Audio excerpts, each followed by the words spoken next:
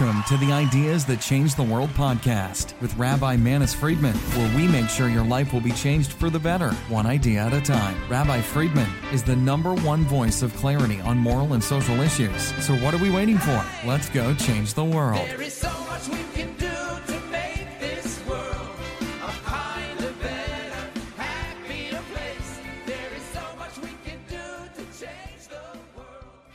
Let's change the world. If you want to support It's Good to Know and the work of Rabbi Friedman, please visit itsgoodtoknow.org/support to join the community. This episode features a talk that Rabbi Friedman gave to a group of religious girls who are preparing for dating and marriage. However, these lessons and wisdom that he shares is applicable to everyone. There seems to be a problem in life, in the world today. Marriages are difficult. People are struggling. No? Have you heard? Have you read about it? Have you heard about it? And even getting married has become such a struggle. It's so complicated. Maybe because we're not getting married at 16 anymore. That was so easy. At 16, you could marry anybody, anytime.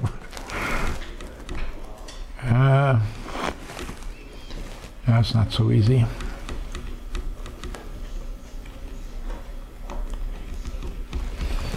So there are a few things that are important to know. Number one, we do not believe in dating. We don't do that. It's a bad idea. It's not a kosher idea. It's not a helpful idea. Dating is the opposite of marriage. People who are into dating are never going to get married. And if they do get married, they'll get divorced. Because if you get good at dating, or if you even get comfortable with dating, you're getting comfortable with something that is the opposite of marriage. And then when you try to get married, you think it's the same thing, and you get all confused. It's a disaster. So even calling it dating is so bad. We don't do that. When you're ready to get married, you will meet somebody. That's all. You're not going to date him. I was talking to a guy, and he says, I was dating this girl, but we broke up. Broke up? What kind of language is that? What did you break?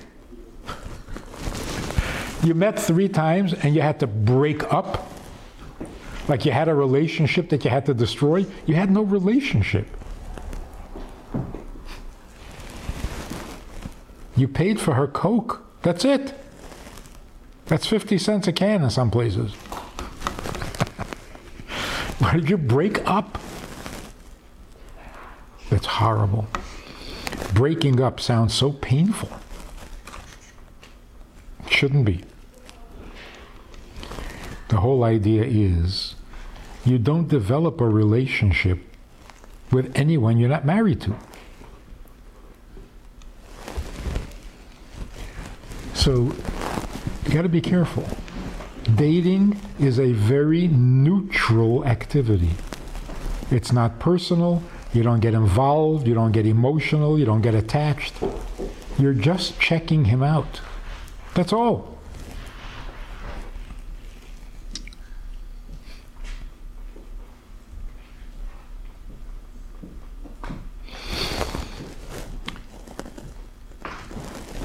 What we're calling dating, which we shouldn't, is really the most selfish thing you do. Totally selfish. The only purpose for dating is to check him out. You don't need to make a good impression. You're not there to make impressions. You're not there to win him over. You're just there to check him out. So you don't invest any emotion in it. You don't become involved. It's not that different than shopping. You're looking it over. If you happen to like him, even after a first meeting, then something is going on. But before you even like him, you're trying to make a good impression on him? Why? He's a total stranger. What do you care about making an impression on him? Well, what is he going to think? What do you care what he thinks? Well, is he going to like me? That's not your problem. That's his problem. Don't do his thinking for him.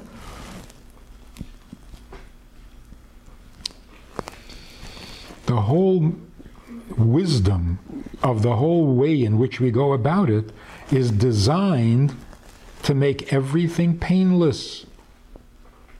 No disappointments, no hard feelings, no heartbreak, no breaking up. None of that.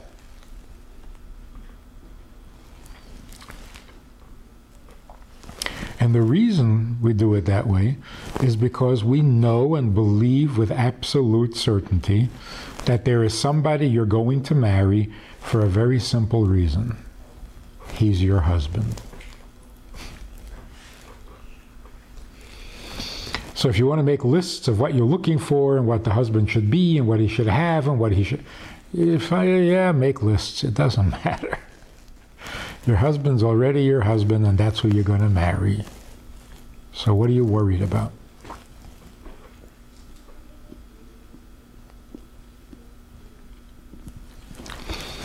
If that's not true, that you're going to marry the person who already is your husband, then we have no idea what marriage is.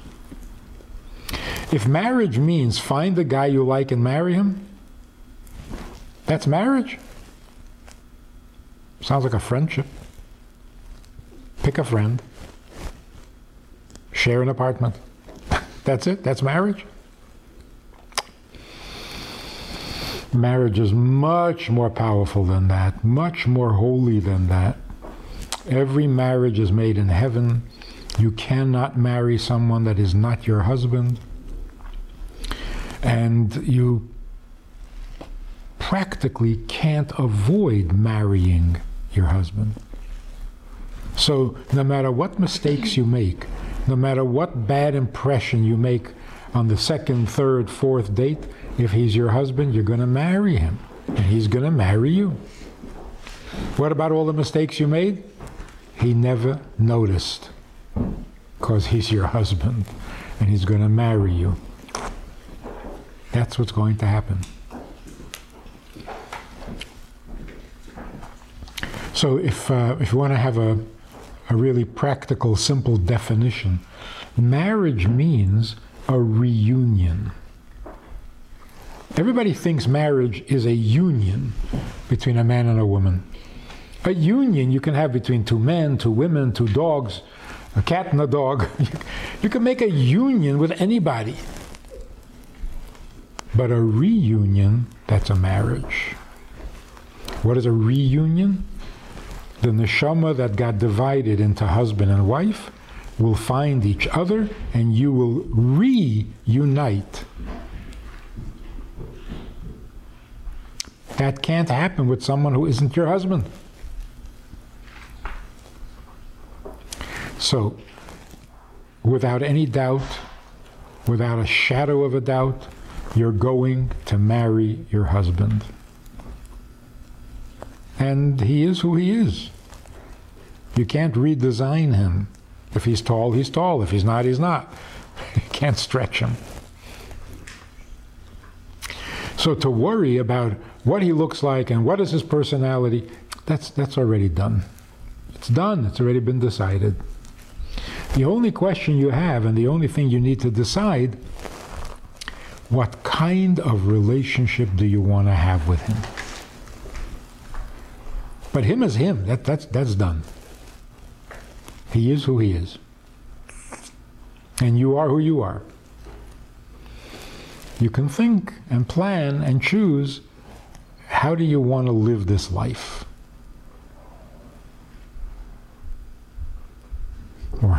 or in simple words, he is already your husband and you're going to marry him. The question is, what are you going to do to him? what, when you're finished with him, what is he going to be? That's a good question.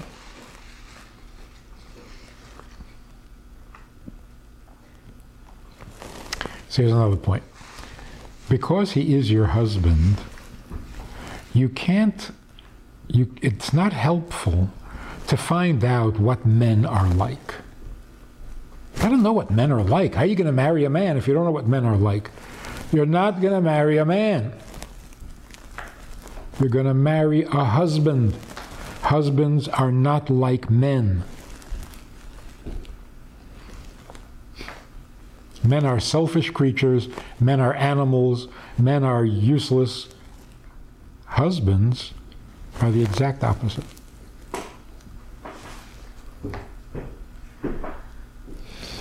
When a man becomes a husband, it's a different creature.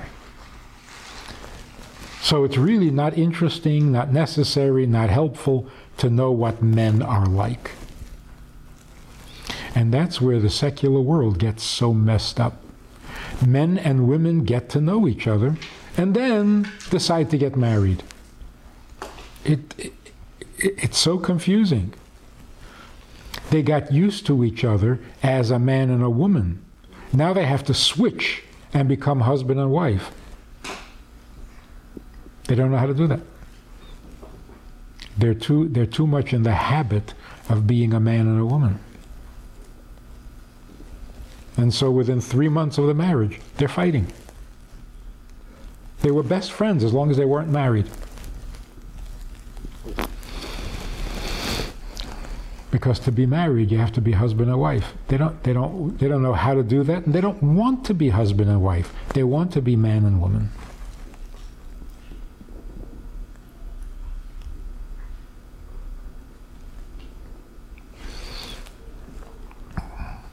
Sometimes women get married, but they don't want to be wives. They don't want to become a wife. What's a wife? Boring, miserable.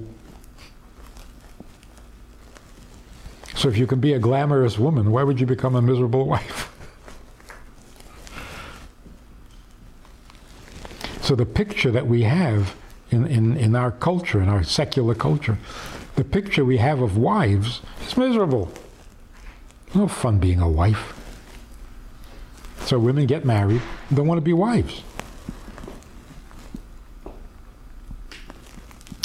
They want to remain women. In fact, they want to remain girls, because girls have fun.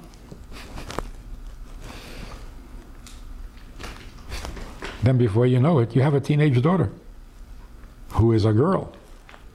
And so are you. There's going to be trouble.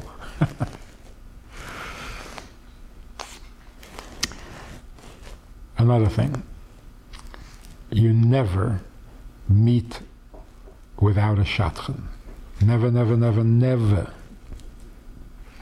I know all the things they say about shadchanim, and they're probably all true, but you have to have a shadchan. From beginning until the chuppah, you have to have a shadchan.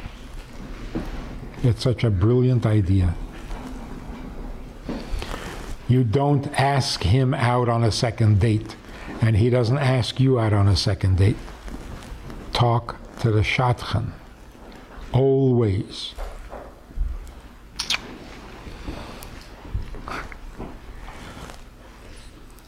You get to like this guy. You've made up your mind. You're ready to marry him. Don't tell him that. Don't ever tell him that.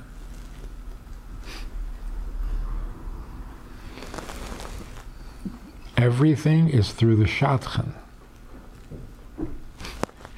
I got to tell you, it's very uncomfortable and confusing when you tell him that you're ready before he asks you. Because then how should he propose to you? You already said yes, he didn't even ask you. So now he's supposed to ask you? You already told him yes. In fact, you make him feel a little awkward and stupid because you already made up your mind and he hasn't. So now he feels like a dork. Don't ever do that. You don't tell him that you're ready unless he asks. And he doesn't ask unless the shadchan tells him to do it. Because the shadchan checked with you. So you will never have to refuse some guy's proposal, which is so painful and so awkward and so hurtful. So that should never ever happen. That's the whole edelkeit and beauty of the system. Nobody ever gets hurt. And that's why we keep it a secret. You go out to a place where nobody will see you and nobody will... Because nobody needs to know that this guy went out with 4 different girls and they all dumped him. What are you doing to his reputation? That's nasty. So I got to tell you, it's a very painful story. This girl told me she was going with this guy and he decided that he doesn't want to marry her.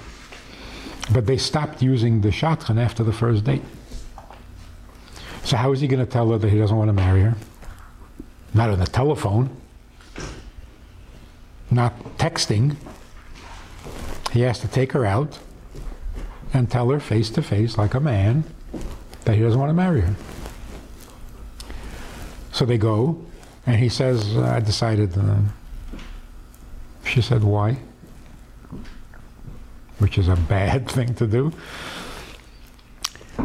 She said, why? He said, you know, you're so skinny.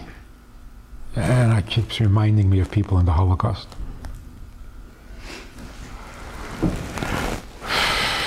This girl didn't go out again for 3 years. She couldn't. She was so self-conscious. She was so embarrassed. She was so uncomfortable. And I asked the guy, what in the world did you do? How do you do something like that? He said, she asked me. He thinks he was just being honest and kind. That should never happen.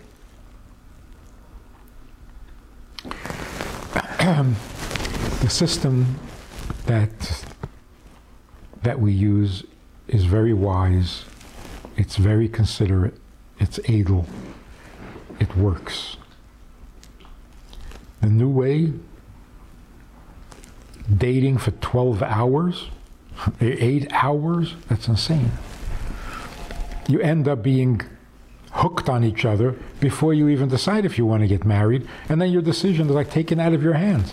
You know, we've spent so much time, we got so much, and well, I might as well get married.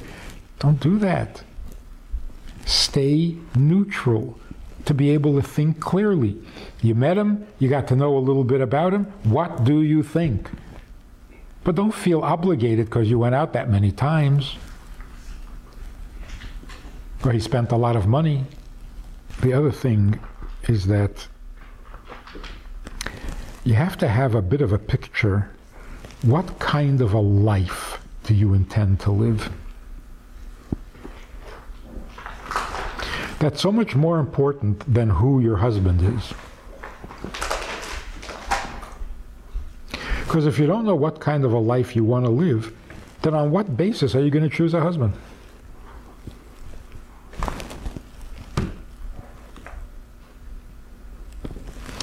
He has to fit. Fit what? He has to fit into your life. Well, what is your life? I don't know. What are you doing? So in the olden days, things were simple. I want to get married.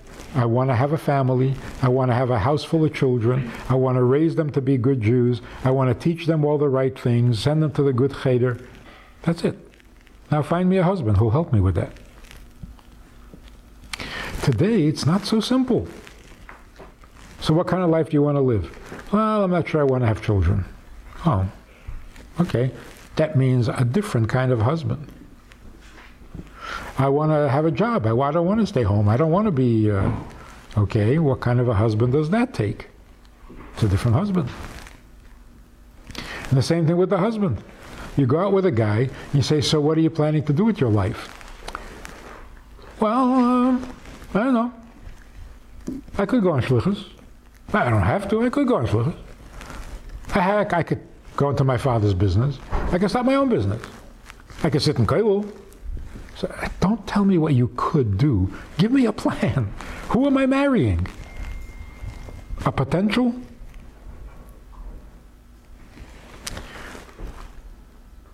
So you have to have a picture. What is your life vision? And then you find a partner in that vision. Does that make sense? But two people get together. What do you want to be? I don't know. I can. And what do you want to be? I don't know. I haven't really thought about it. But let's get married. What?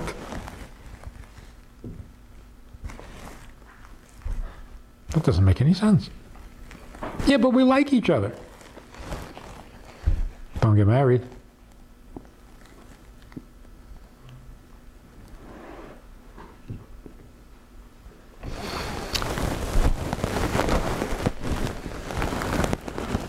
The first thing that's supposed to happen when you get married is that you feel completely, totally joined. You're never, ever going to be alone again because you're married. So that feeling, I am now bigger. I am now connected. There's somebody else that is a permanent part of my life. That's the most important part of marriage. It's not about how much fun you have together. It's not about how much you love each other. That's all fine. Marriage is supposed to give you something more. Something that you don't get from any other relationship without being married. And that is this feeling of being joined to another human being. Somebody is thinking about you all the time.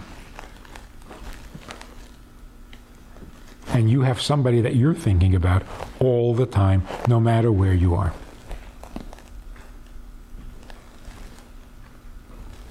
That's marriage. Do you love it? Yeah, you should love it.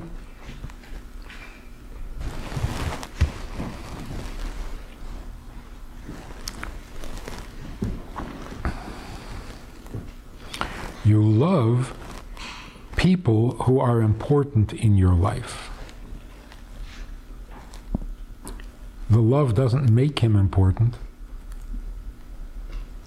Because he's important, you will love him.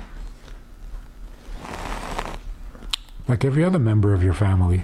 Because you're family, you love him. Your sister is not your sister because you love her. Unfortunately. She's your sister even when you hate her. Your husband is your husband all the time. Unconditionally. That's who you should love. Somebody important in your life.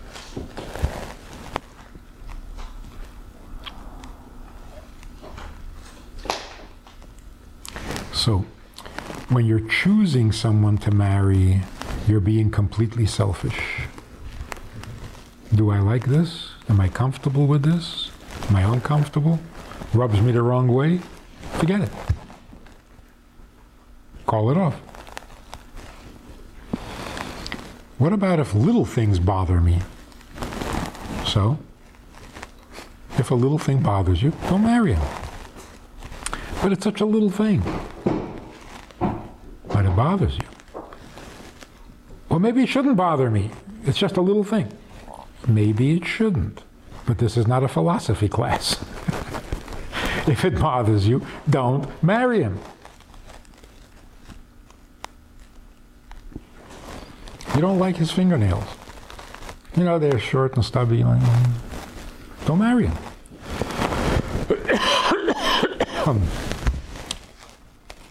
But isn't that silly? Yeah, you're silly.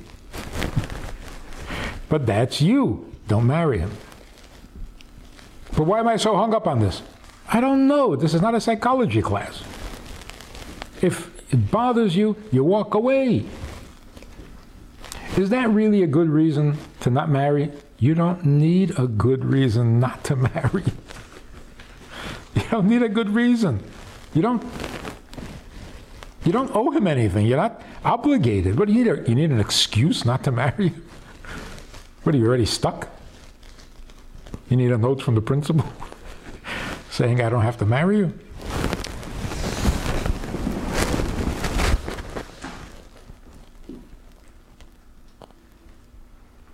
Is any of this new to you?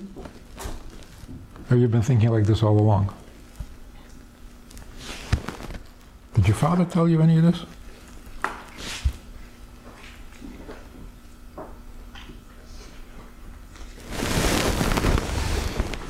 So what should you look for? You have to look for, obviously, if you're even meeting him, you already know that he's good and that he's nice and that he's frum and that he's Jewish. Yeah. You know that he wants to be married, you know that he wants to raise children, you know that he wants to be a good husband and a good father. So what are you looking for? Why do you have to meet him? You can even get a picture of him, you know what he looks like. What else do you want to know? So if you sit there for hours and hours and hours talking about philosophy and what are you doing? This is not a chavrusa. We'll sit and learn a mimer together. The only thing you need to know, I mean, a lot of things are interesting, but what you need to know, when you're sitting with him, how do you feel? Which means, how does his presence make you feel? Not about him, about you. Are you comfortable with yourself in his presence?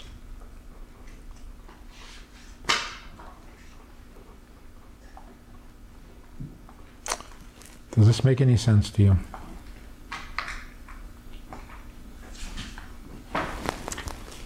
By nature, if you're sitting with a guy, you feel some kind of tension. You have to say something. What is he thinking? You're self-conscious. And sometimes that's exciting. You like that challenge. That's not good chemistry. Good chemistry means sitting with him makes you comfortable with yourself. You're not self-conscious. You're not worried about how you look. You're not worried about whether you're saying smart things and witty things and making a good impression. He makes you comfortable with yourself. He lets you be comfortable. That's good chemistry. And the same in reverse. If sitting with you allows him to be comfortable being who he is, that's good chemistry. On the first meeting, that's not likely to happen because it's so awkward. But the second or third, it could very easily happen where you feel just completely comfortable being you. And he is having that effect. Because normally, his presence should make you uncomfortable. Not in a negative way. Not you don't like something about him. No, you're uncomfortable with yourself, not with him. On the other hand, if you really like him, you're comfortable with him. That doesn't mean anything. If he's a nice guy, everybody will be comfortable with him. The question is, what effect does he have on you? How does he make you feel about yourself? That's chemistry. So when you come home and you say, oh, it was really nice. What did you do? Whatever, it was really good. No tension. That's good chemistry. But if you come home and you say, wow, he's so smart, he's so this, he's so that, he knows everything, that's not a... So what? Why are you talking about him? The question is, what effect does he have on you? So just admiring him, fine. Is that a reason to marry him? So that good feeling that you're supposed to have, the hamshachas halev, it doesn't necessarily mean that you're gaga about it. It means I'm really comfortable with him. He makes me feel good about myself. I can relax, I'm not nervous, I'm not self-conscious. He's good for me. That's good chemistry.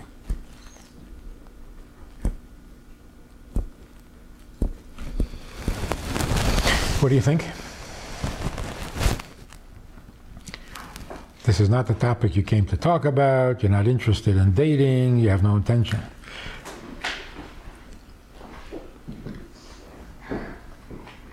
Did you know that this was the topic? Or you did? Okay.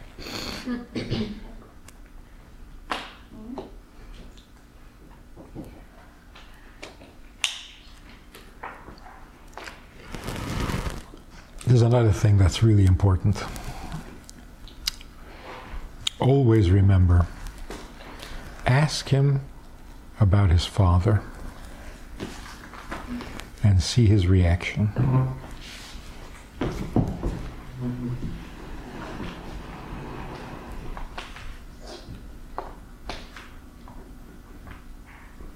Makes a huge difference. If he has a good relationship with his father, that's a very positive thing. If he doesn't have a good relationship with his father, then you gotta think about it.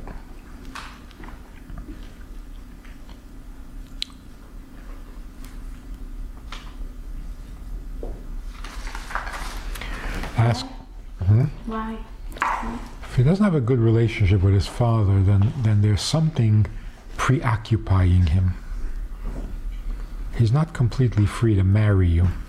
That's why the Torah says, Al kein yaziv ish es aviv ve'esimeh. A man has to leave his mother and father. He can't be hung up on them, trying to work out the relationship, upset that his father doesn't like him. Is that a reason not to marry him? It might be. It's a consideration. So everyone with daddy issues, you should completely... I don't know. If there's a lot of good stuff and he seems to be able to handle it well, okay. But it's an issue. If he gets really uptight about it, whoa, that's a hot button. So you just say, so how's your father? Tell me about your father. If he turns red and says, I don't want to talk about it, that's a red flag.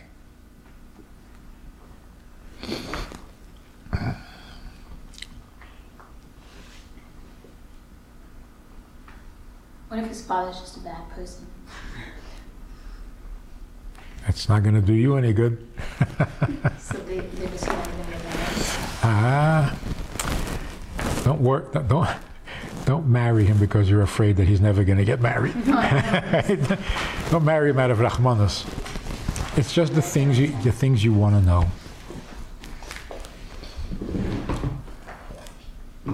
Also ask him, who's your mashpia?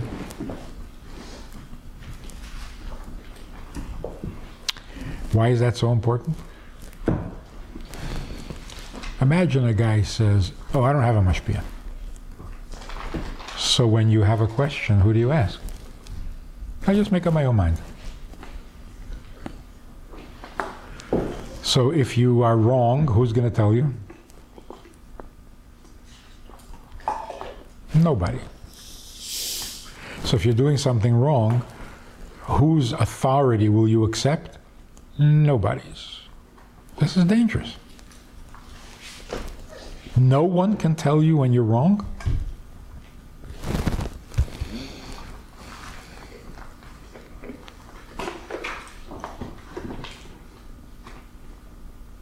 Doesn't that sound dangerous?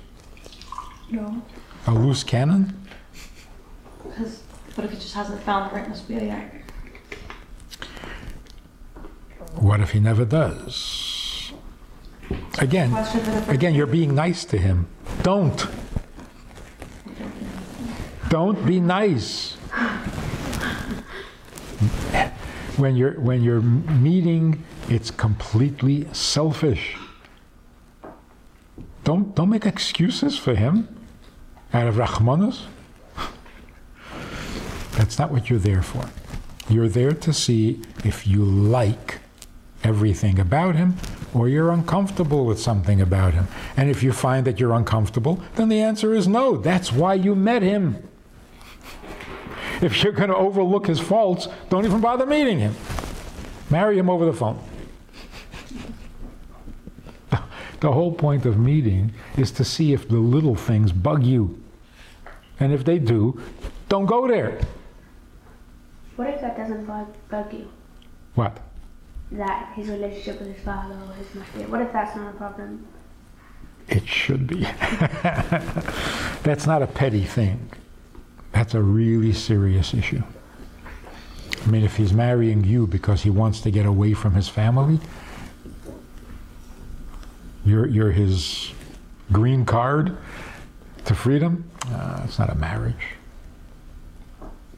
So, ideally, every guy has to resolve his relationship with his parents before he's ready to be available to you. And to some degree, you got to do the same. If you still have this ongoing friction with your mother, a piece of your heart is stuck.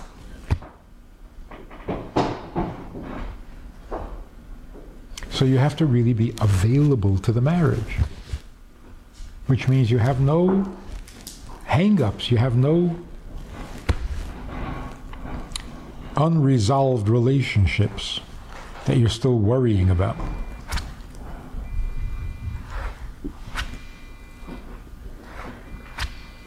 Something's buzzing. Somebody stays standing the phone. Where? Mom.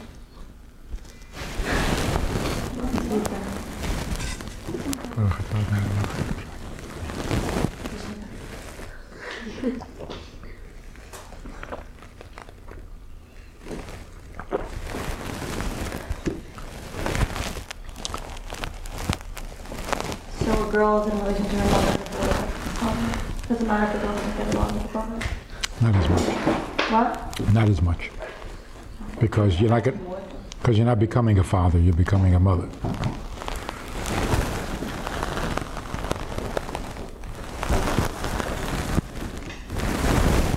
Generally,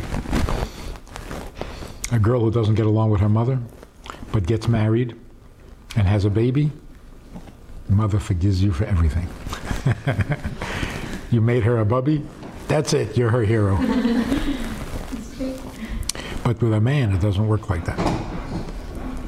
If a man thinks that his son is a loser, and then the son comes home and says, hey, I became a father. You became a father? You don't even have a job. You're crazy. What are you doing? You're such a loser. See, it doesn't help. Poor child. No, it really is a very painful thing when a father disapproves of his son. It's devastating. They never get over it. Never. 80-year-old men start to cry because their father never liked them. It just doesn't go away.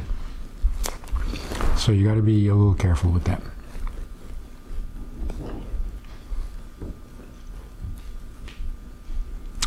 So if you ask the guy, so how's your father? He says, my father? He's a great guy. I love him. Maybe they know that answer. Marry him. I know, I've told them to say it.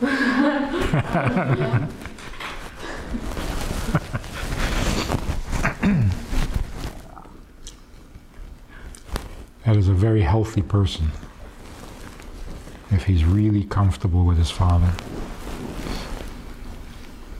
Which means that his father is really comfortable with him.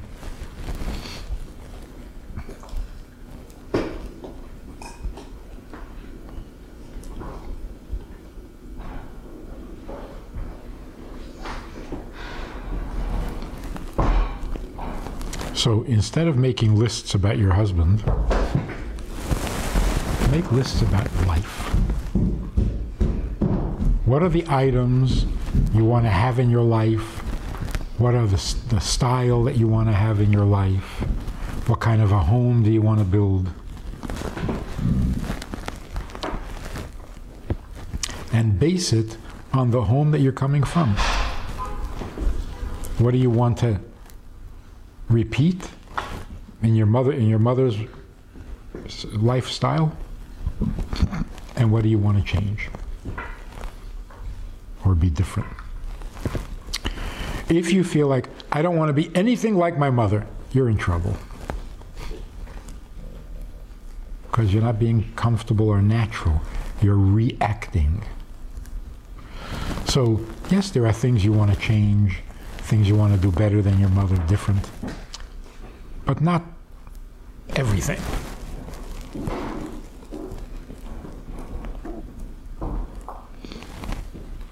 Many years ago, a woman told me that her mother was very critical of her, which today is called verbal abuse. And she hated it. And she promised herself that she would never do that to her kids. Well, she got married, she had 2 kids, they became teenagers, and she realized that she's doing it to her kids. She's always correcting them. She's always criticizing. Nothing is ever good. And she remembered that she had promised herself that she would never do this to her kids. So she left. She left them. I'm not going to do this to them. So she did something worse. She left them.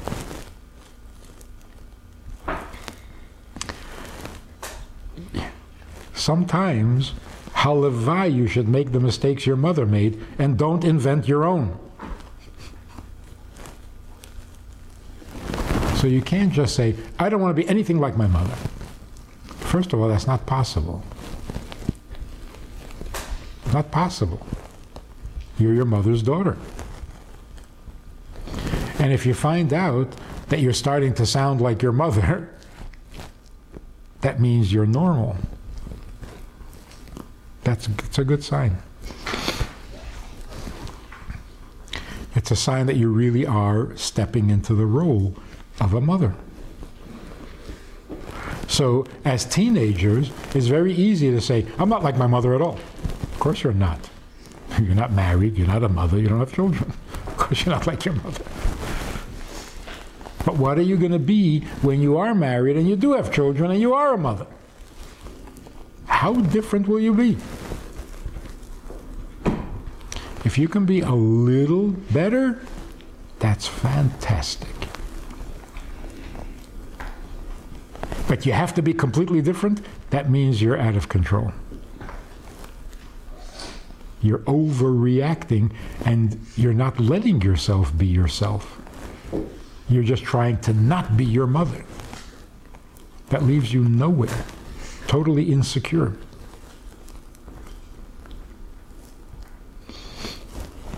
So make yourself a list. What I want to do like my mother, what I want to do different from my mother.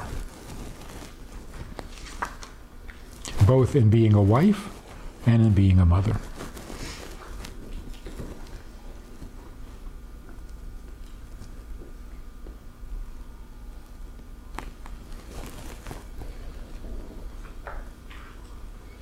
Top of the list. I will never criticize my husband in front of the children. Promise. Because if you've seen your mother do that, you know how painful it is. You don't want to see that. And you don't want your children to ever see that.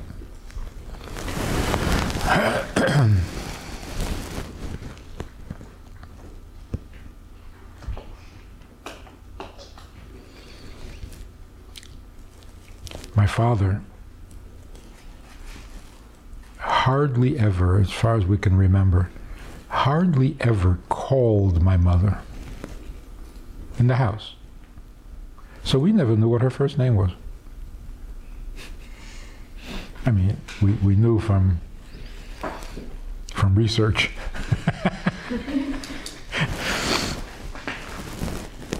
Because anytime he wanted to talk to her, he would go to where she was. He never called her from another room.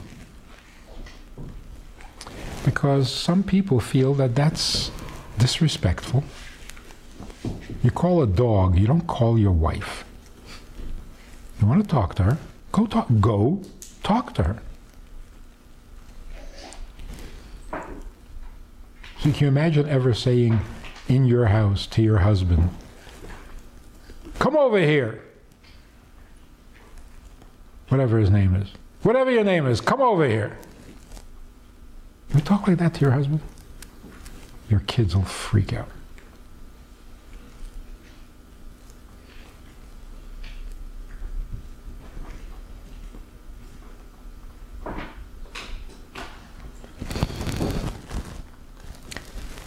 When you're married, you are absolutely committed to making his life easier.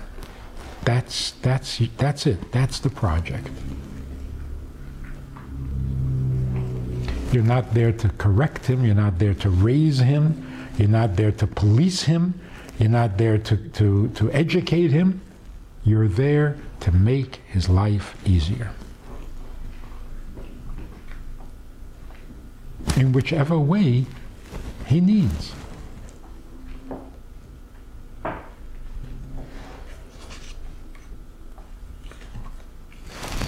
So your strongest talent, your strongest contribution is that you understand his need and you do it. You hear him. Too often, wives make up their mind what their husband needs from them without actually asking the husband. I'm going to make your life easier by doing this, that, and the other. And he says, but I don't like this, that, and the other. So, well, it's good for you. Don't do that. Don't do that. You're not a kindergarten teacher. You're there to make his life easier in the ways that he wants. And your talent is, you can hear his wants. When he expresses himself, you hear him. Instead of saying, nah, that's not important, I'll do something else for you. It's not important. It may not be important to anybody else, but to him. If you can hear that, you're a very good wife.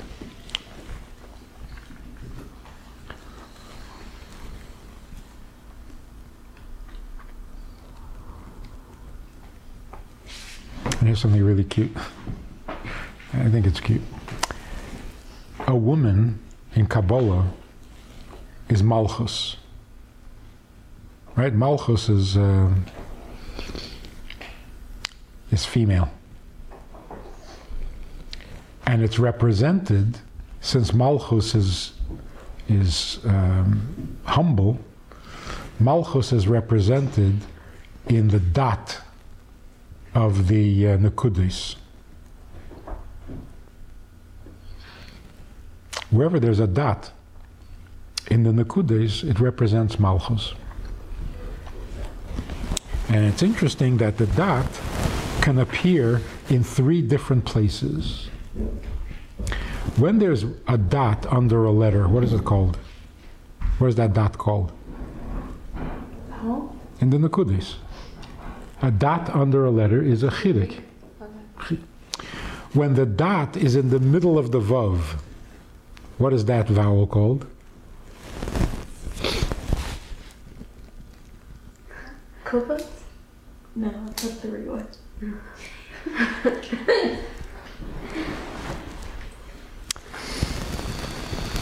When the dot is on the top of the vav, what is it called?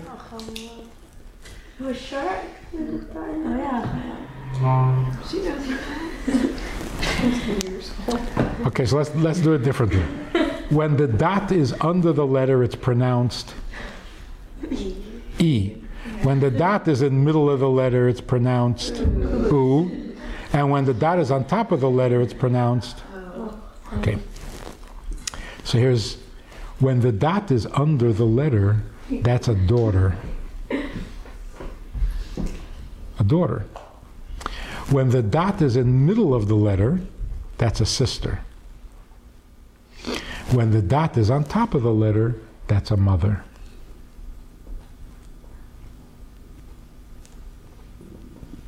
So what's a wife?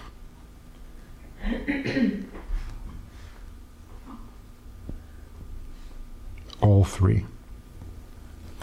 A wife is all three. A wife is like a daughter because you depend on your husband. A wife is like a sister because you're partners with your husband. And a wife is like a mother because you have to nurture your husband. So in a marriage, when you become a wife, you're a daughter, a sister, a mother, and a wife.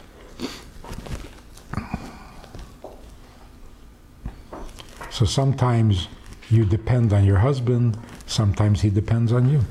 Then you're his mother. Sometimes you work together, then you're like brother and sister.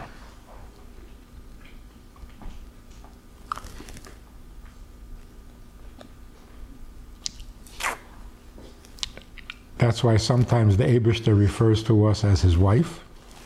Sometimes he refers to us as his daughter, Bas Tzien. Sometimes he refers to us as a sister, Achisi, Rayosi. And sometimes he refers to us as a mother. Don't answer the question out loud. Your mother, in her relationship to her husband, to your father, was she more like a daughter or a sister or a mother?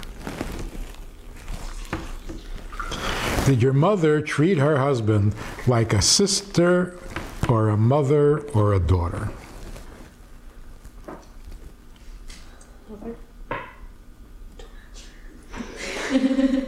Or all three, which would be perfect.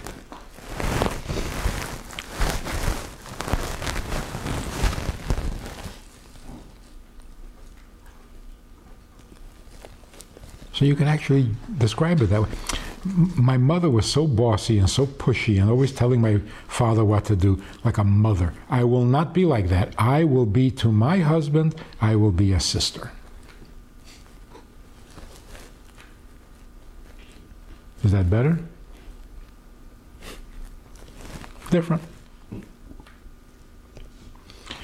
My mother was like a daughter. My father had to raise her.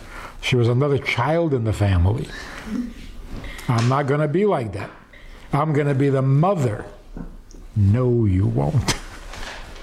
You can't go from one extreme to the other.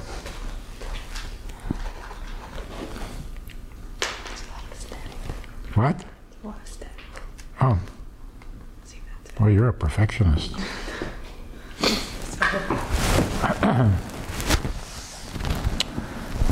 So what do you think? Still want to get married or?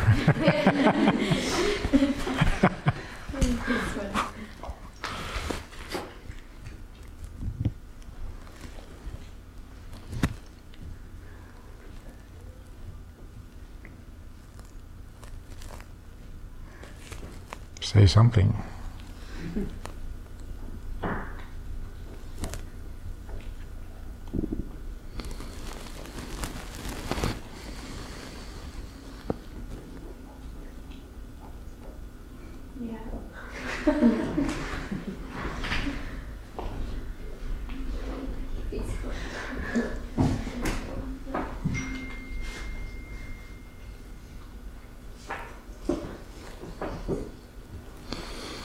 So let me give you one more idea.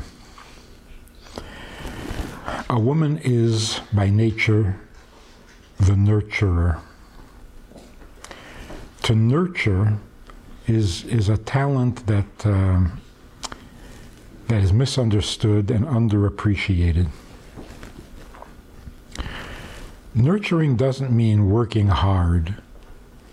Like some women feel like they have to always be busy feeding their kids and taking care of the house and doing the laundry, and the harder they work at it, the more nurturing they are.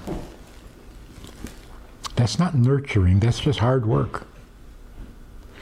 Nurturing doesn't take any work. There are certain people who are, by nature, so naturally nurturing that you just stand within 6 feet of them and you feel alive. And they're not doing anything for you. But if they recognize you, if they are glad to see you, that's it. It gives you life. That's called nurturing. When your kids walk into the room and you light up, that's it. You've nurtured them. It's not a job. It's a quality of your being. The baby in the womb grows and matures and thrives, and you're not even aware of it. You're not doing it. It's happening. Because there's a nurturing process that is not an activity. It's not hard work. Because you know that there are mothers who work themselves to the bone, do everything for their kids. And their kids walk away and say, "My mother never did anything for me." I said, "What are you talking about?" It was a lot of hard work. It wasn't nurturing. And on the other hand, you see some mothers, they sit back, they never do anything, and the kids just adore them. Can't wait to come home even after they're married for 10 years. Because just being there in her presence, in her acceptance of you, you feel like you're getting oxygen. That's called nurturing. And the same is true with a husband and wife. It's not a hard job, but when your husband walks in and it makes your day, that's it. He knows it, he feels it, you've made his life worth living. Just from the way you respond to him, just from the way you embrace him into your life. That is a nurturing home. In a nurturing home, you walk in, nobody does anything, and you feel terrific. Revitalized, regenerated, refreshed, just from being there. So I'll give you a painful example. This woman complained that she and her daughter don't have a relationship. There's nothing. So among other things, I said, every time you go out, running an errand, shopping, whatever it is, ask your daughter to come with you. She said, "For what?" For what? For nothing. Just ask her to come with you. Why should she stay home alone and you're to be with you? She said, "What are we going to talk about?" I said, "You always prepare speeches for your daughter? What are you, preparing a speech? What are we going to talk about? Why do you have to talk about anything? And why can't you talk about anything?" What's the difference? That discomfort is the exact opposite of nurturing. Nurturing means when we're together, that's it. It's the best. For what? For nothing. For nothing. What are you going to talk about? Who says you have to talk? Just be with me. That's nurturing. But if the daughter feels, every time I'm with my mother, I have to do something, I have to perform, I have to impress her, I have to say something right, that's so uncomfortable. That's not nurturing. You have to be nurturing. So I know fathers who are so good at this. No matter what's going on in the office where he works, when one of his kids walks in, he lights up. He lights up. Oh, hi. Then he goes back to work. There's nothing to say to it. He's not going to do anything with it. But, oh, you're here? I feel terrific. But I'm busy right now, so. That's called nurturing.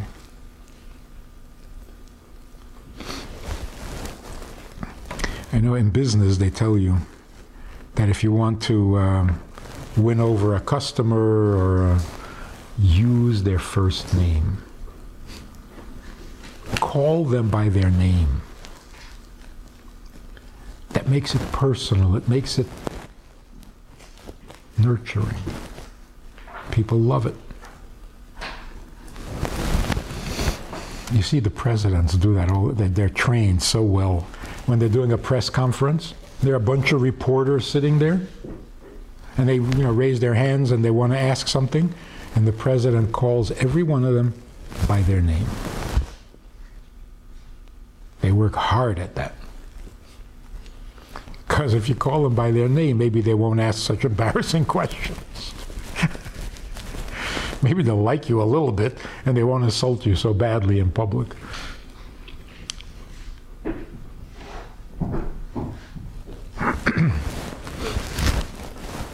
So that's how you go about being married. And that's how you go about getting married. The next thing is, how do you raise your kids? But we won't talk about that. Anybody want to pass on dating? Important questions. What do you tell? How much do you tell? At what point in the relationship do you tell about yourself? How much do you tell about yourself? What do you have to tell about yourself, and so on? Anything you did wrong, or any bad news, something bad happened to you, and you're past it, don't ever bring it up. It's gone, it's over, don't ever mention it. Your husband does not want to hear anything negative about you. Don't make it hard on him. Most people say, but I want to be honest. Don't be honest. Be considerate. Much more important. So if it comes back, what if you're not over it? If you're not over it, then you got to say, I'm dealing with this. Well, if you think you are or not. If you think you are, then don't mention it. It's an ongoing condition, yes, that you have to.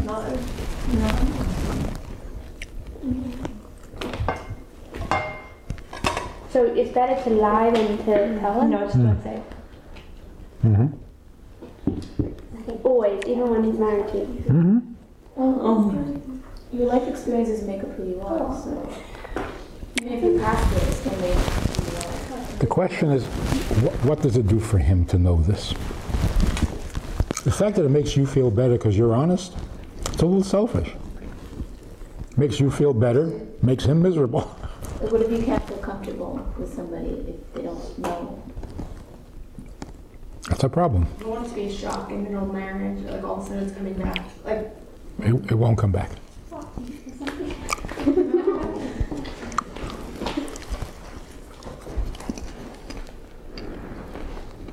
you don't confess your sins to your husband because he can't forgive as easily as we would like. There was this non-frum couple, and the guy said to his wife, "So who were some of your boyfriends before we got married?" She said, don't do this. You don't want to go there. We don't want to go. It's not right. I said, no, I'm fine. I'm fine. Hey, I had girlfriends. I'm sure you had a boyfriend. Who was it? She said, don't do this. He kept after her. And he kept telling her, I'm okay. I'm fine. I know. It's perfectly, it's normal. Just tell me. I'm just curious. He wore her down. And he finally said to her, look, don't even tell me the family name, just the first name. Who? And as soon as she said it, she regretted it. She knew she had made a mistake. And she said some name. I said, Larry. That was the end of their marriage. For months, anytime she said anything to him, he would say, fine, so you should have married Larry. What would Larry have done? So go back to Larry. It was 3 months later they were divorced. Now here's the thing. He knew that she had boyfriends, everybody did, but until it came, until she put a name to it, he was able to handle it. Once there was a name, there was a Larry, that's it, couldn't handle it. Does that mean that they weren't right for each other from the beginning? No. It could be that they were really supposed to be married? No, it doesn't mean one way or the other, but it does show that it's better not to know. It's much better. And to her, Larry was nothing. He was gone. He was just a memory. He was nothing. But he couldn't handle it. So be considerate, not honest. Honesty is not the best policy. Considerate is the best policy. So anything he would rather not know, then don't say it.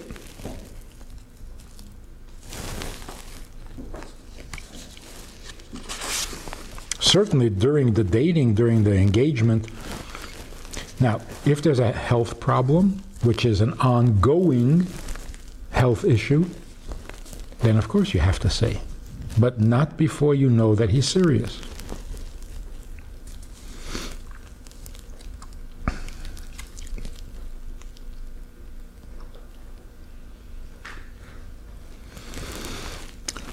Is it okay to want your husband to be musical or sporty or something like that? Sure. It's not going to make or break the shidduch, but if that's the style you like.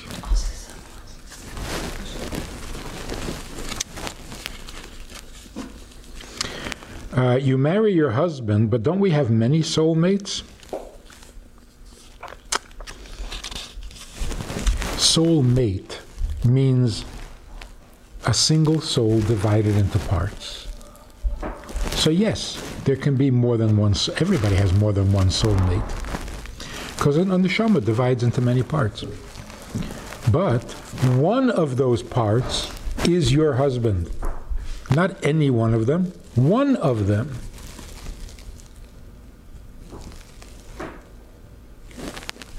So it doesn't make any sense to say, you're bashert to marry one of 7 men. What are you telling me? Who has more than 7 options to marry? Who has 7 men running after them to marry them? So it's like it's not saying anything at all. It's not useful information. You can marry one of 7 men. Thank you very much. I only have 2 guys interested. So there's only one person you're going to marry. Does your soul have other parts? Yes.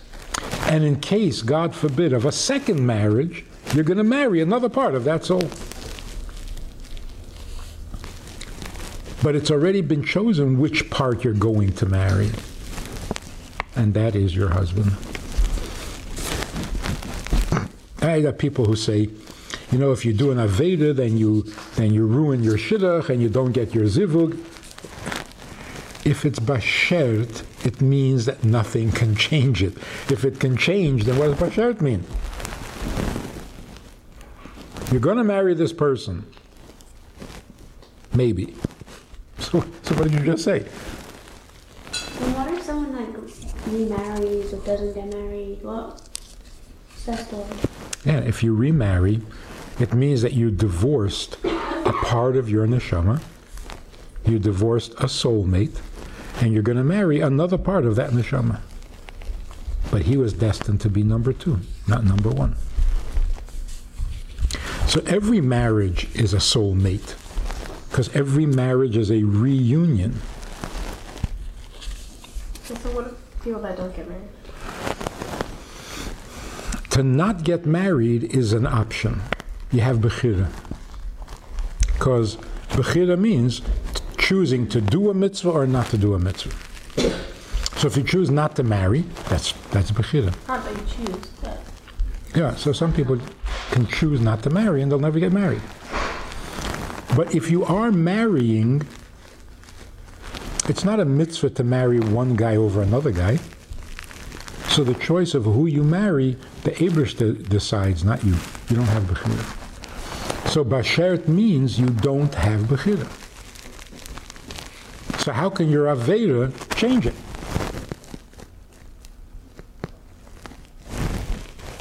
You can't change what is bashert. If some small thing during a date bothers you, and you decide to marry him anyway, does that mean you're just married the wrong man?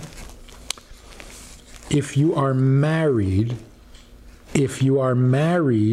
it makes no difference how you got there. This is your husband. It was bashert. But if small things bother you and you get married, are those small things going to stop bothering you, or will they bother you much more now that you're married to it?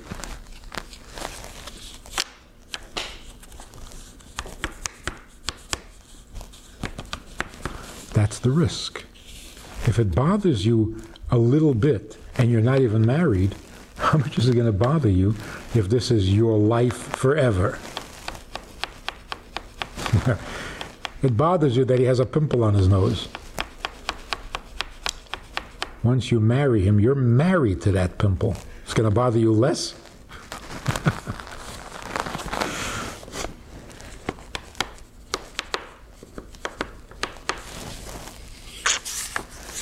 That's why you have to be careful.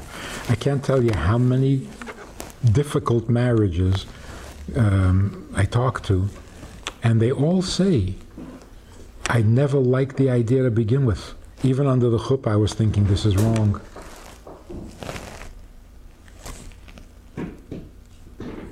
That's terrible. Isn't bringing up marriage on a date the same as telling him that you're ready to get married? Or the shadchan tells you when to bring it up? No, you always talk about marriage, just not to him.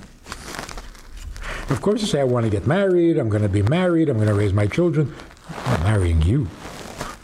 You haven't even asked me. So yes, you can talk about marriage. Don't tell him you're ready to marry him if he hasn't asked.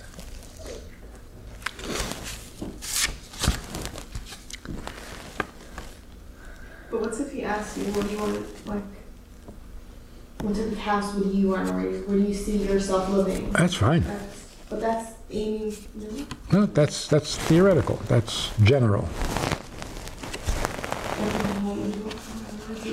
But what would you do if he asks you, if you've gone already out 7 times, and he says, so what do you think?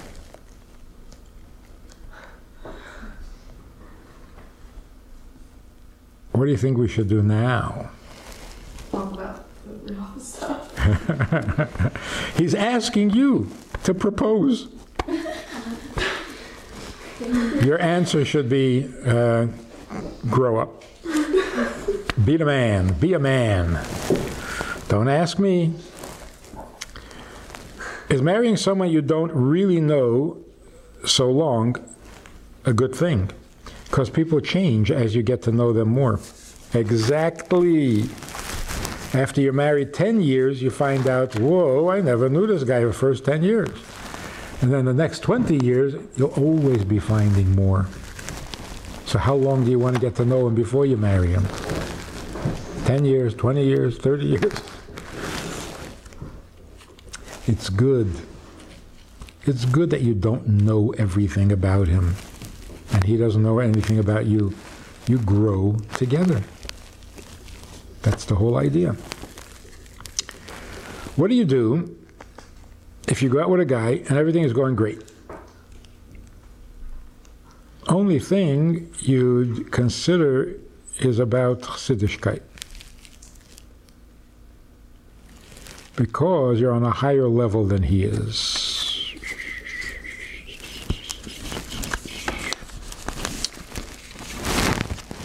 There was one time by dollars, 2 women went up to the Rebbe 10 minutes apart. And they both asked the Rebbe the same question. The first woman went up and said, I'm dating a guy. He's not as frum as me. And I don't know if I should marry him. And the Rebbe said, of course you should. And you'll make him more frum. 10 minutes later, a girl came up and said, I'm going out with a guy. He's not as frum as me. What should I do? The Rebbe said, if he's not as frum as you, what are you even thinking?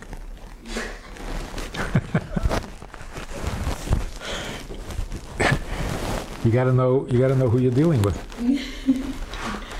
There isn't one answer to everybody the same answer. The Rebbe knew the first girl, she'll make a mensch out of him, no problem. The second girl, if he's not so frum, she's not going to be so frum. So what's the question? So you got to know who you're dealing with. If you feel that you're more chassidish than the guy, but he has that interest and that warmth and that when he becomes married, when he becomes a father, he'll want to be more, he'll be more. If it sounds like he's slipping and going the other direction, forget about it.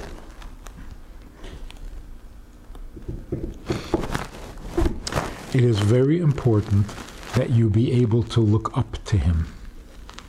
If you can't look up to your husband, then you can't stand him.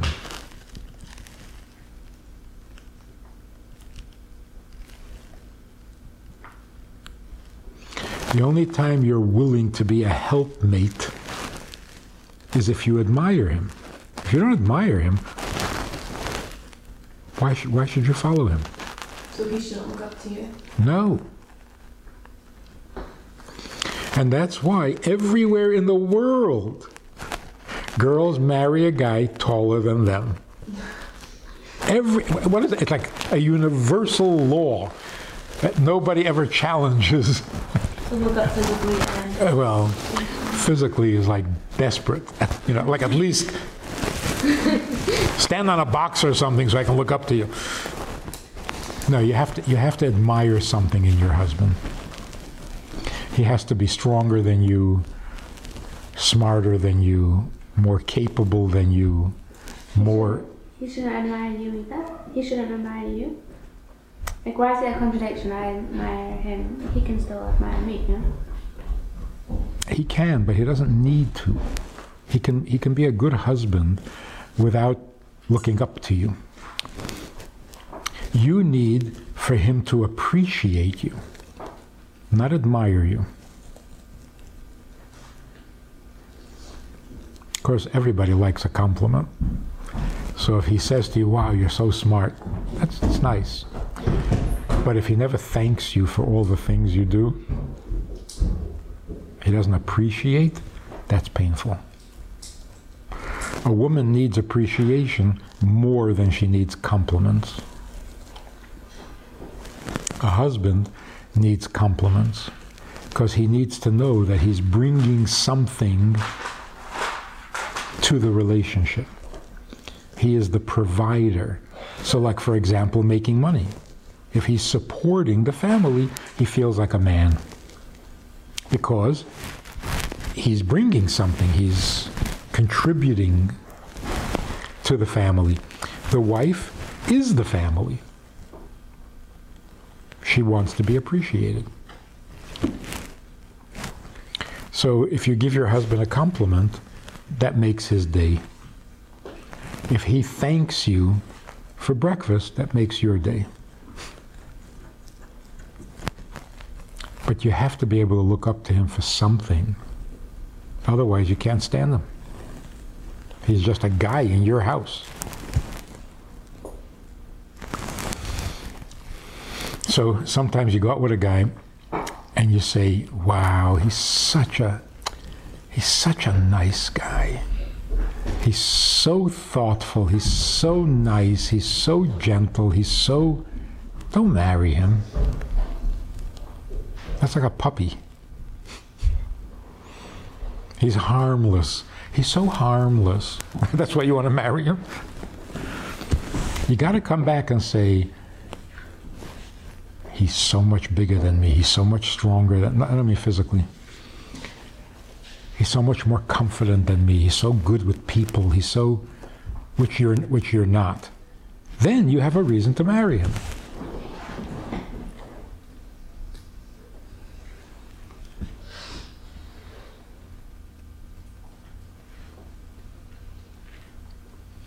But the fact that he wouldn't hurt a fly, that's not.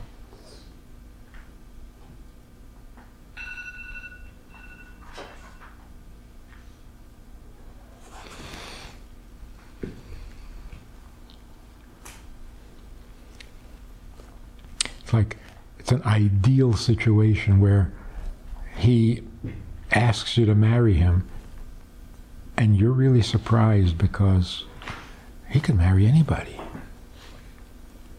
Like, why would he want to marry me? He could marry anybody. That means you really admire him. That's great.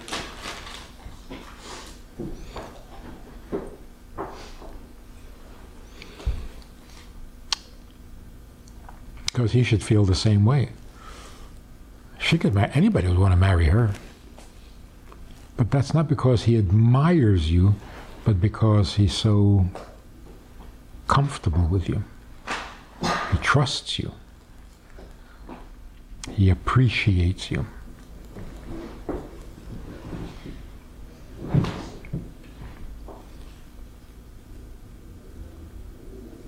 So women don't want silly compliments. It gets annoying after a while.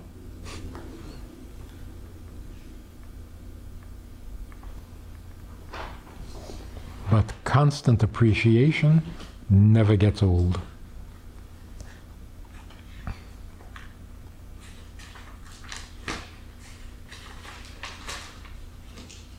Women hate to be taken for granted.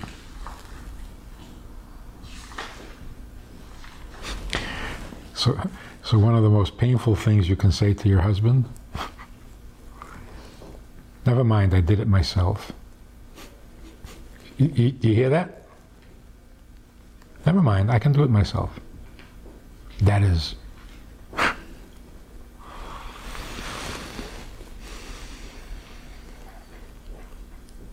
That's the concept that must be must be on the color.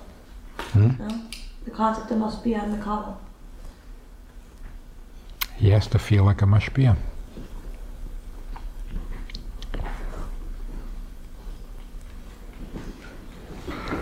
But if your husband asks you to make eggs for breakfast, and then he says, oh, never mind, I can make it myself. Great. Go right ahead. I'm not insulted at all. But if you do make him eggs, and he doesn't say anything, that's not nice. Taking you for granted.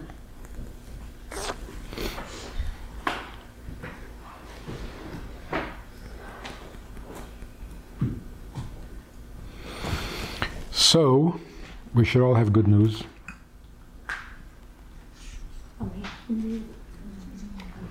And good means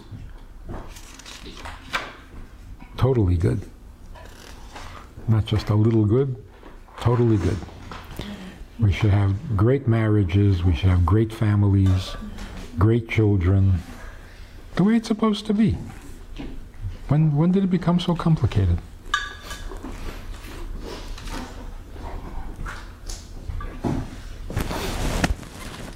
Want to save the questions? Good question. It's the year of Hakel, which I think means that marriages are going to be easier, because Hakel means togetherness. This year is a year for togetherness, so everybody should make their little Hakel. What is it? Get together, men, women, and children. Come on, what does that sound like? That's not a marriage? What is it? A man, a woman, and a child. What is that? A baseball team. That's marriage. I want to ask something, even though I'm not any part of my marriage. But you're talking about a man having a shvia. How important is it for girls having a shvia? It's very helpful. But it's not as dangerous. Would he ever ask you on a date? So even if he wouldn't ask you, but just meaning in the whole dating process, who are you talking to? I'm asking on behalf of all of you, by the way. Thank you. Well, there are two things. One thing, you ask a guy, who was your mashpia? In other words, who educated you? When did you learn Hasidus? Who was your... And then there's the ongoing. Who do you go to for a problem? Who can call you up and say, stop it? You're acting like an idiot. Nobody? So asking the guy who your mashpia is self-interest. You want to know, because otherwise you're in danger. If he wants to know who your mashpia is, it's more of a question of like, who do you follow, who inspired you, what style, you know? But not that he's afraid of you without a mashpia. Right, but is the shotgun enough to speak to all along, or is it just as important to have a shvia, the girls having shvia? It's useful, it's not that... Right. It's more for yourself. For the guy, you need to know his mashpia for yourself. A woman should have a mashpia, not because of her husband. Do you think it's better to get married younger or Yes. younger? You guys are already old. I mean, it would change everything in our whole community. If you're getting married younger, your parents have to be more involved. They have to support you for a couple of years. It changes the whole dynamic. But getting married young, there's nothing better.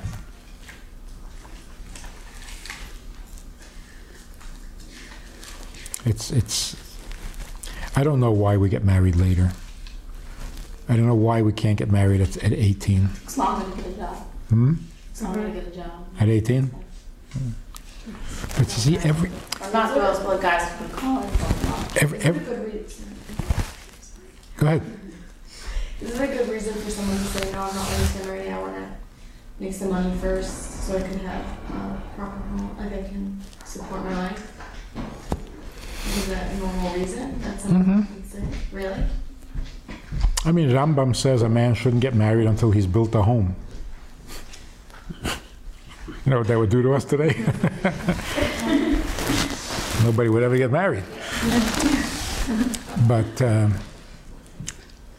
it is reasonable, it's sensible, it's responsible, but getting married young is more valuable than any of it.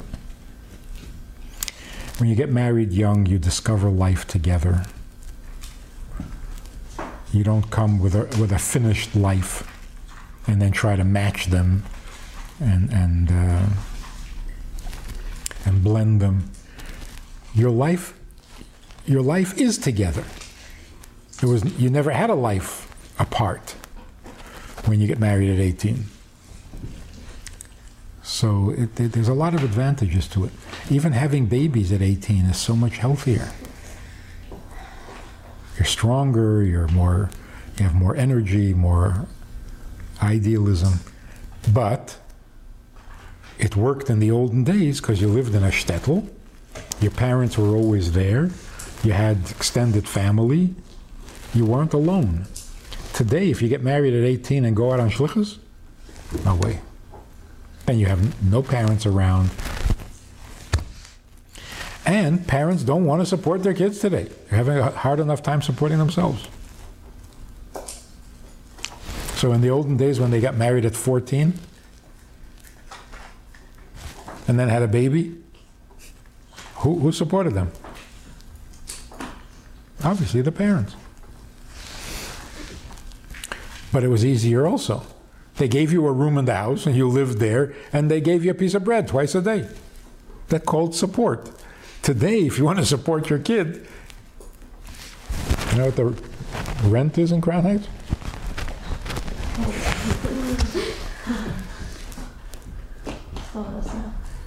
And a piece of bread twice a day? No way. You have to have sushi once in a while, you know.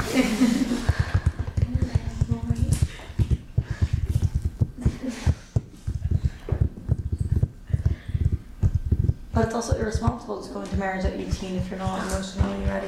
See, that's an interesting thing. How do you get mature? Why is it that back then people were so mature at 15? Because they knew they're getting married at 18. That's why. You don't become mature if you don't have to. So as soon as you need to become mature, you become mature. If you don't have to till you're 35, hey, who's going to bother? It's really, we're such an immature generation of people. Our 30-year-olds are such babies.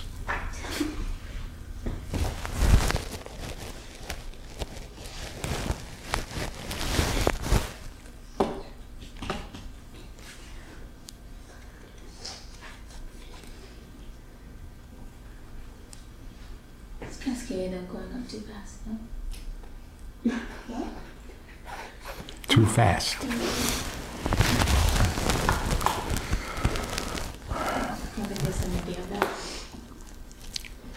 I mean, it's hard to imagine, but Rivka was 3 years old, and they asked her if she wants to marry Yitzchak. Like her opinion was really important. A 3-year-old? Huh? So many legal problems with that. And what was she doing? What was she doing when Eliezer met her? Giving water to camels. She was a shepherd at 3? She was shorter than the sheep.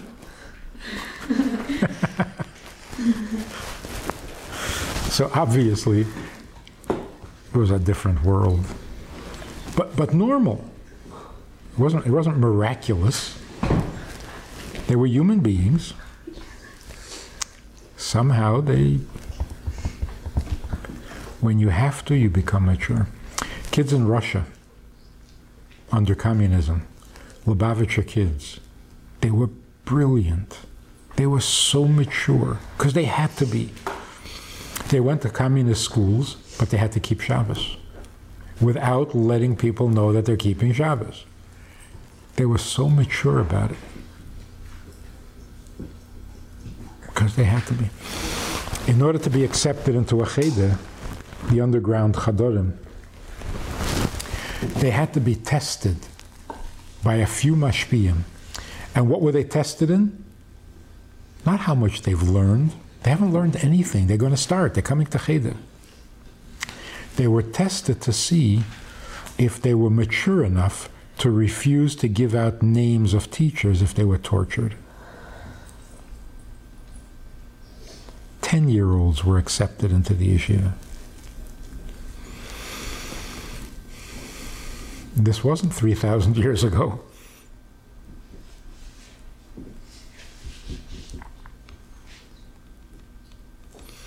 So I remember the story, this one kid, every Shabbos he came to school with another Band-Aid. First his arm is in a sling, and then it's in a cast, and then it's in a... And of course the teacher knew what he was doing. And she kept criticizing him for it, until finally one day the principal called him in and said, "We know what you're doing. You're going to stop this. Who told you not to write on Shabbos?" He said, "My grandmother," because she had already passed away. He said, "My grandmother." So the principal says, "You see, old people who are dead used to believe that. Today is a new world. We don't do that anymore. The superstitions and the religion, and we're enlightened. Stop it." He starts to cry. He's 8 years old. He starts to cry. The teacher said, "Why are you crying?" He was more than 8 years old. He belonged to a communist youth group. He had to. So he starts to cry, and the teacher says, "Why are you crying?" He says, "Because in the communist youth group we were told that a good communist never lies, always keeps his word. And I promised my grandmother I wouldn't write on Shabbos, and now I can't be a good communist." Is that brilliant? So the teacher had to let him go because he didn't know what to do with him. A good communist keeps his word.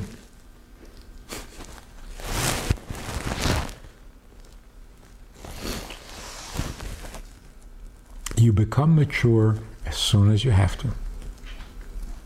And that's why so often in the non-Jewish world, where teenagers become pregnant and they have a baby, that changes them.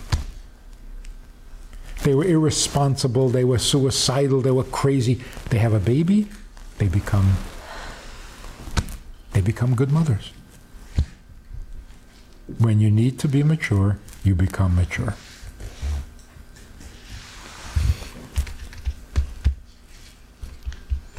So yes, it would be nice to get married young. And maybe one day we'll go back to that. You know, in many other communities, they still marry young. I have cousins in Borough Park.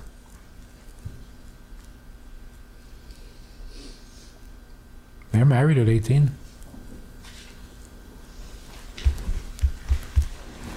And they look so cute. I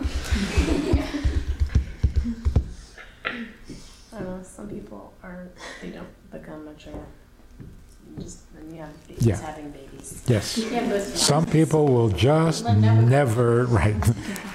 At 40, they're not much better. But you don't think it's a bit funny nowadays? We are nowadays. Like, you don't think it's funny if a girl that's 19 gets married to a guy that's 19? Like, you don't see anything that's a bit wrong, like, interesting? Like, it's cute, but Yeah, in our community, it would stand out as weird because it is. Because you're an exception. But in a community where everybody's married at 18, Even a guy that's like 29, a 19-year-old and a guy that's 29, that's also.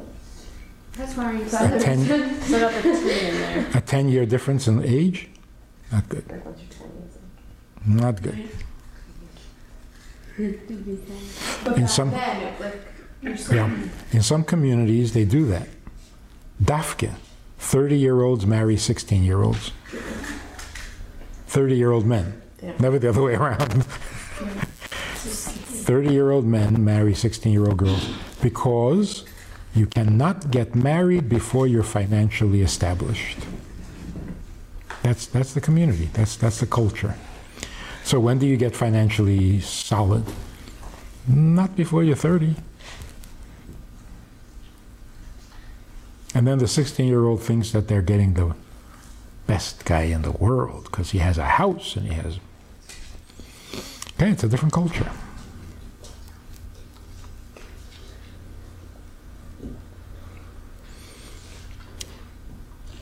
We had a class in Beis Chana years ago when we had all ages together. We had 14-year-olds and grandmothers in the same class. And there was a woman there from Morocco. And there was this conversation going on about teenagers getting pregnant and like horrors. And this woman is sitting there like, what? I got married when I was 15. I was pregnant. Did I do something wrong? Just a different culture. I don't know if it's safe to have kids that young. It's probably safer. They're probably formative. What? 15? Probably what?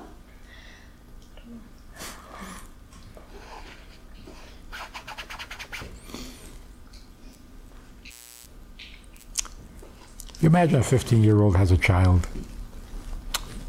So perfect because they can be children together. It's not like she's forgotten what it's like to be 9. Like mom's like a teenager with you. Yeah. Okay. But they're so patient. 15-year-olds with their babies, like the best babysitters in the world are 15. There's no issue besides for our community of marrying someone that's your age or younger? Yeah. No? I mean, everything else has to be perfect, but it's not a deal breaker. He's still in school. That's a problem. Who's going to support them?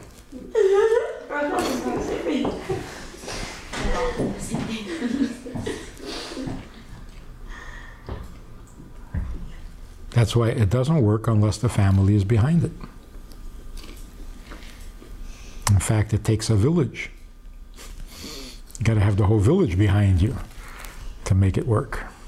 If you want to support It's Good to Know in the work of Rabbi Manis Friedman, please visit itsgoodtoknow.org/support to join the community. This is the Ideas That Change the World podcast with Rabbi Manis Friedman, changing your life for the better, one idea at a time. Like it, share it, and leave us a review. Tune in next week for more ideas that change the world. Let's change